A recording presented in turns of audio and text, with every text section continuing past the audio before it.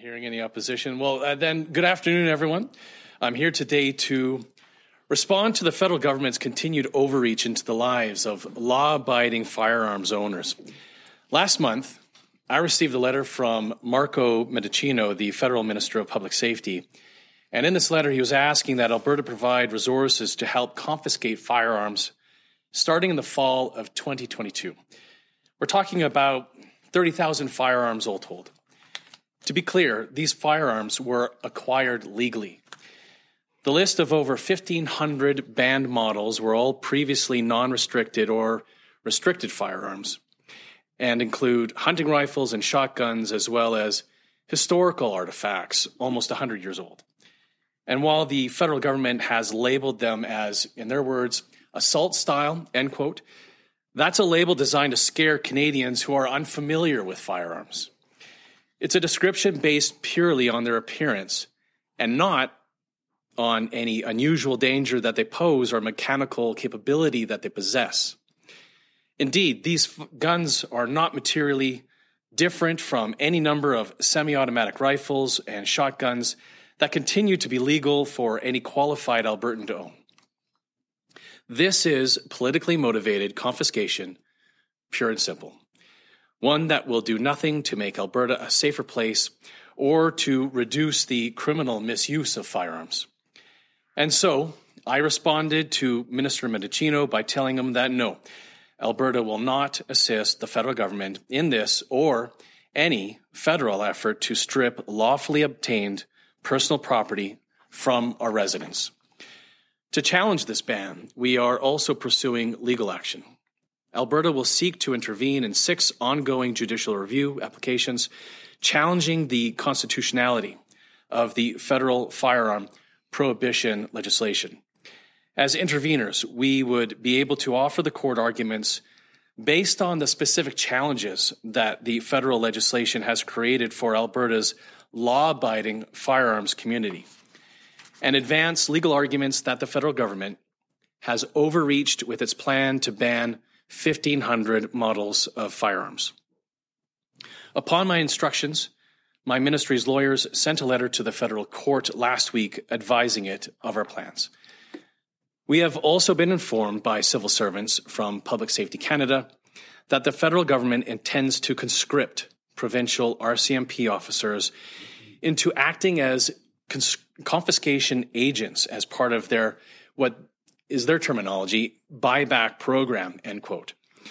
Now, although I have been advised that the commanding officer for K Division does not support using provincial police resources to administer the federal government's confiscation program, we believe that the federal government will continue with their plans undeterred.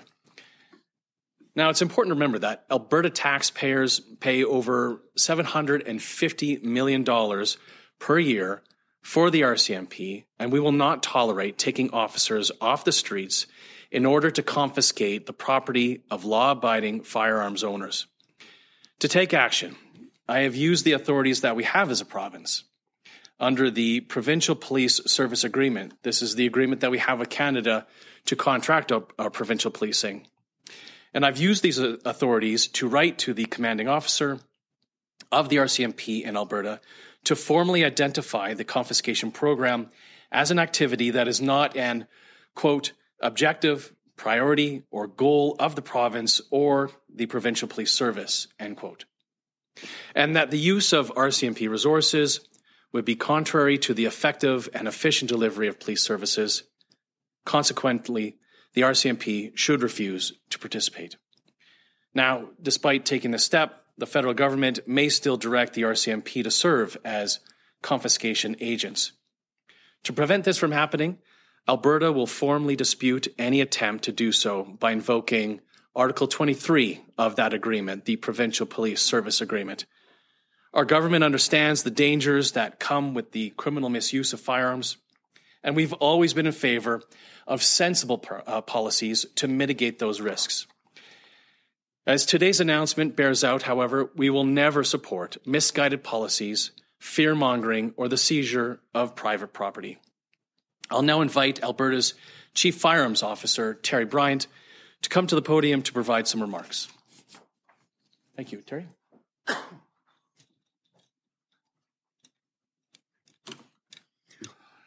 My position as a provincially appointed Chief Firearms Officer specifies that I have a dual role: to supervise the administration of the licensing and other provisions of the Firearms Act in its current form, and to advocate for common sense changes to ensure the law remains focused on criminal misuse of firearms and avoids imposing unnecessary burdens on the law-abiding firearms community. In the latter capacity, I have previously expressed strong opposition to the federal government's plans to prohibit and confiscate some 30,000 lawfully acquired firearms from Albertans. These prohibitions were not based on any sound principle or evidence, were not subjected to rigorous parliamentary scrutiny before the Order in Council was imposed, and have no meaningful connection to any public safety goals. No consultations worthy of the name have been undertaken with respect to the proposed compensation schedule, and no concrete practical plan has been proposed as to how owners would take advantage of it, even if it did exist and they did want to do so. Together with the proposed handgun transfer freeze now before Parliament, the planned confiscations represent a failed approach to reducing violence in Canadian society and are unwarranted and unacceptable infringements on the property rights and personal freedoms of Albertans. All Canadians, whether firearms owners or not, should be concerned by the scapegoating of law-abiding citizens and the targeting of their property, which sets a disturbing precedent, and by the misuse of billions of taxpayer dollars that these plans would entail. Even if these costs can be contained to just $2 billion, that would cover the costs of some 12,000 person-years of regulatory and enforcement personnel, or a fully paid 20-year career for some 600 people. I am gratified to see today's announcements as concrete indicators of the steadfast position of Minister Shandro and the Alberta government as a whole to support law-abiding firearms owners and to oppose Ottawa's misguided measures by all means available under current legislative frameworks. I look forward to working with all branches of the Alberta government to ensure that we leave no stone unturned in our efforts to protect Albertans from Ottawa's senseless overreach and to redirect attention to where it belongs, to criminals smuggling, trafficking, and misusing firearms in ways that threaten public safety. Thank you. Thank you very much, CFO Bryant and Minister Shandro. We'll now start the Q&A portion of today's press conference. If you do have a question, please line up at the microphone here. Again, please state your name, your affiliation, and you have one question and one follow-up. Please go ahead. It's Alana Smith with the Globe and Mail. I have a question for Minister Shandro. UCP leadership candidate Danielle Smith says Alberta could oppose federal firearms ownership legislation under her proposed Alberta Sovereignty Act. I'm just wondering what your thoughts are on that. Well, I think as more details come out from that contestant, we'll learn more. But I'm not prepared to be speaking about the proposals that the leadership contestants are discussing when it comes to that legislation or proposed legislation. So in general, you won't give any thoughts on the proposed Alberta Sovereignty Act? No, I think I have spoken previously. My concern would be having liability that might be imposed on private citizens and businesses. That'd be a concern of mine. But I think we're seeing more details come from that proposal, and I think there's not really much for me to be commenting on at this time on that. You wouldn't say whether you're generally supportive of it or not? Well, I've said, I think it was about a couple months ago when I said I had those concerns in particular, and I guess we're getting more details on what the contestants proposing with that proposed legislation. Thank you very much. Please, next question. Bill McFarland, CTV Minister. What you're announcing today here, this really is just a direction to police to please not do what the federal government is asking you to do, if I'm not misunderstanding you. What does this really do? Is this just slowing things down? Is this about objecting, or like in practical terms for firearms owners that have these things sitting in their safe that they cannot take out, cannot sell, except to the government when they decide to come around with some money? What does this actually do for those people? Well, first of all, what this is about is making sure that we as Canadians, when we have our taxpayers being spent on policing, that it actually gets spent on policing. And for us in Alberta, that $750 million is spent on making our community safer, not spent on confiscating firearms from law-abiding citizens. So that's the main priority here, making sure that our policing dollars go to making sure our communities are safe. For those folks who will continue to have concerns, they're right to have those concerns about the next steps that the federal government may be taking, because I think as the federal government continues to try and figure out how to operationalize this proposal, more and more Canadians are going to find out how bad of a boondoggle this is proposed to be, and they're going to find out even more about how this is proposed to be, how this is going to end up in mismanagement, I think, in these ideas. Follow up here. Criminal Defence Lawyers Association say the province right now $80 million behind in the agreed funding for legal aid. They say that you've previously said that any change of funding is going to have to wait until the next provincial budget. Can the court system wait that long for the defence lawyers to take on legal aid cases? And how will you, as Justice Minister, address the court backlogs? Well, first, the first part of your question is incorrect. So legal aid is fully funded. Government is one contributing partner to legal aid. Legal aid did have a large surplus, and of course the contributing partners, including the government, want to make sure that the surplus is used. Legal aid, and the CEO, John Panusa, has said it publicly himself, that legal aid is fully funded. They have the dollars that they need. What's being advocated right now by the Criminal Defence Bar is moving forward before the tariff modernization review is completed, which is going to be in October. So we're not that far away. This began in May. But they're asking for us to take one part of how the Criminal Defence Bar is compensated and to make a decision before the rest of the review is done. So the advice that I've received from civil servants and legal aid is that if we were to make that decision now before that review is completed, it would undermine the rest of the review. So I think it's important for us to make sure that the review is completed. We're not that far away from it being completed in October.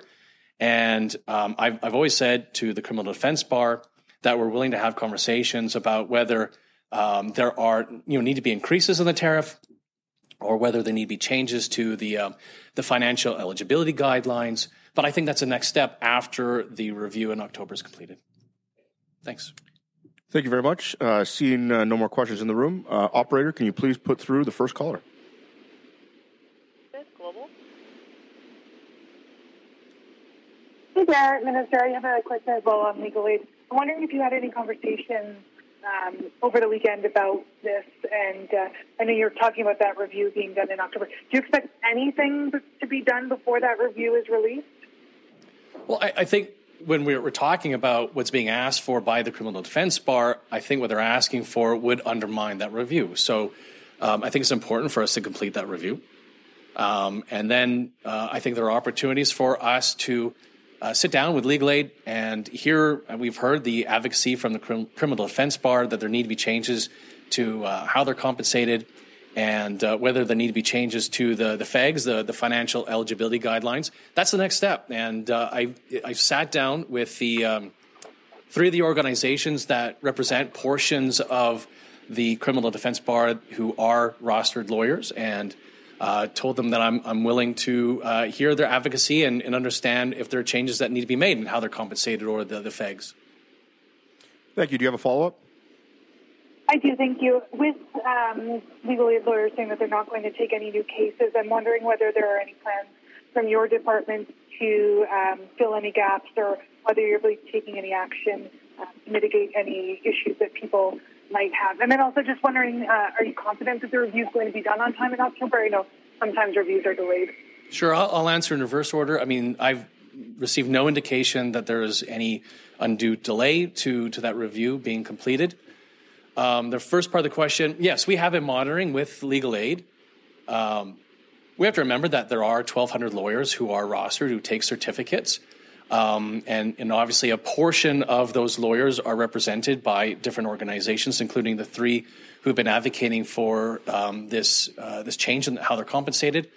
We're monitoring how many lawyers are taking certificates and making sure that legal aid have the lawyers available within the roster to take files, and make sure that Albertans who need legal aid have that access to justice. So we will continue to monitor the situation, and we will continue to hear the advocacy from the Criminal Defence Bar.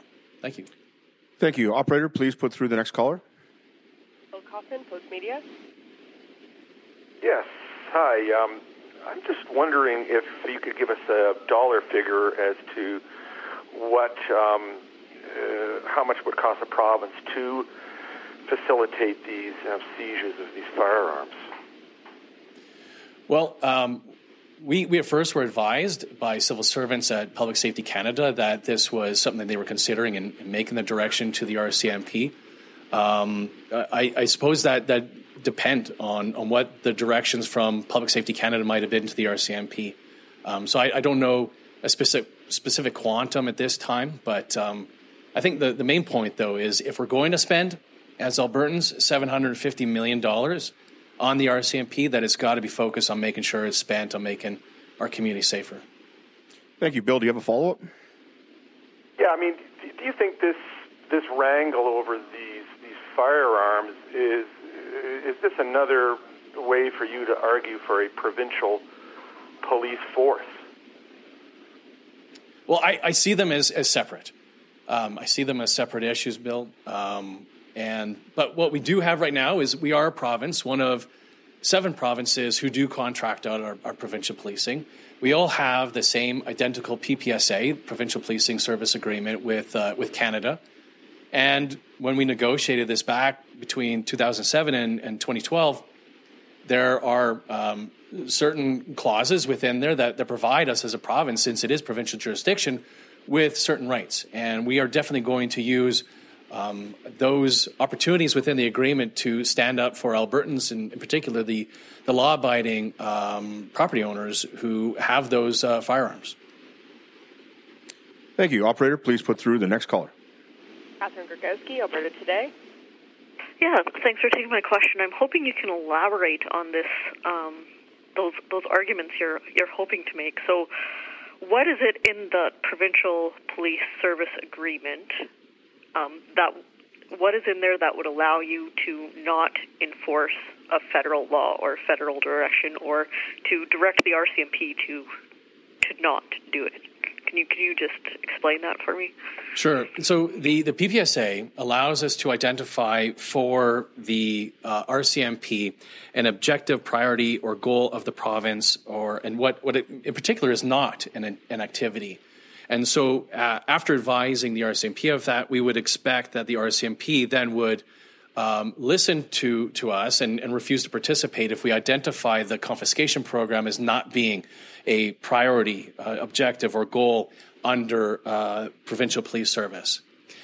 If then the next step would be that Canada still tries to conscript the RCMP in being agents to confiscate firearms, then the next clause we would be seeking to use would be Article 23, which would be the dispute resolution clause. Thank you. Do you have a follow-up? Yeah, I mean, what do you think what message is that going to send to people who are lawful firearms? Like, are you concerned for those officers who are conscripted and are going to go to people's doors and try to grab their guns or whatever? Like, what effect is that going to have when people are already very riled up and sensitive about this issue? Well, first of all, we have to remember that the entire point behind the policy that was developed by Canada was wrong-headed. None of this is focused on keeping our community safe. We have the federal government proposing to ban historical artifacts like flint and lock firearms. Catherine, I mean, the last time someone committed a crime with a flint and lock firearm, he was wearing a patch and had a parrot on his shoulder. This is not about keeping our community safe. This is it's pure politics from the perspective of the federal government.